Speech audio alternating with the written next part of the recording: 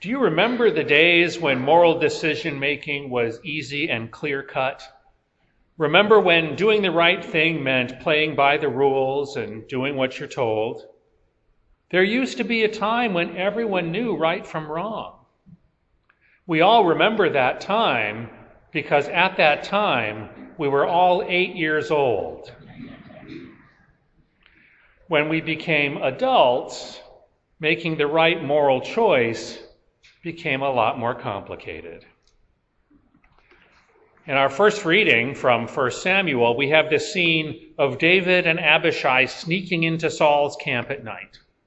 David and his troops are about to do battle with Saul in what was essentially a civil war. Saul had turned away from the God of Israel and had led his people astray. So they have the opportunity to kill Saul in his sleep. They've got a clear shot. No one will know. And consider this. By killing Saul, they could circumvent the next day's battle in which thousands of people would likely die. So what would you do? The logical, prudent choice would have been to end Saul's life. But David elects not to do it. He spares Saul's life because Saul was chosen by God. True, he had gone bad, but he was still the chosen leader of Israel. David could have decided that this opportunity was a sign from God that he should dispatch Saul because God had delivered him into David's hands. But David makes a better choice. What would you have done? Who says that the morality of the Old Testament is all black and white? For the record, Catholic moral theology teaches us that it is never acceptable to do evil that good may come of it. Or if you prefer, the ends do not justify the means. So on that level as well, David made the correct choice.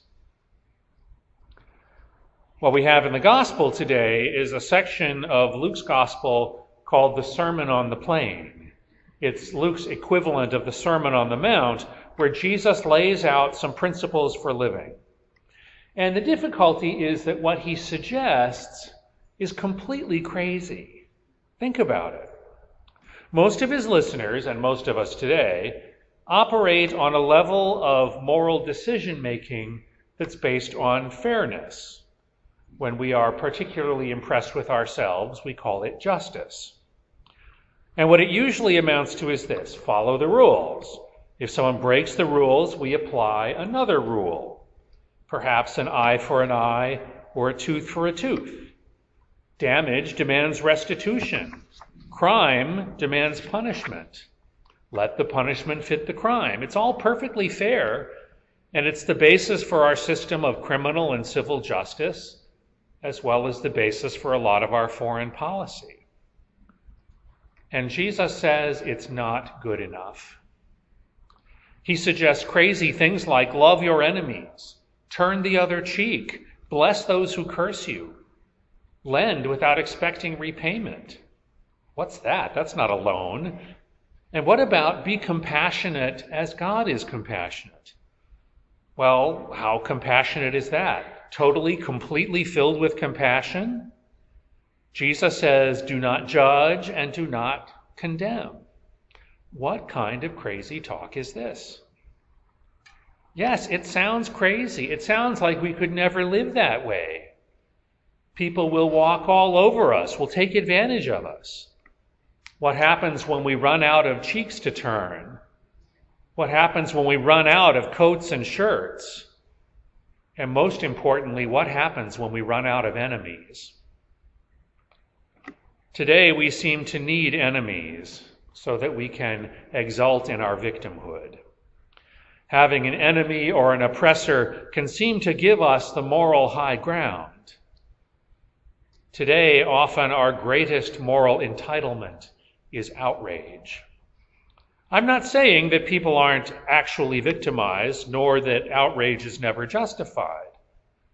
But we can become addicted to our own anger, forever demonizing the other and basking in our own perceived righteousness.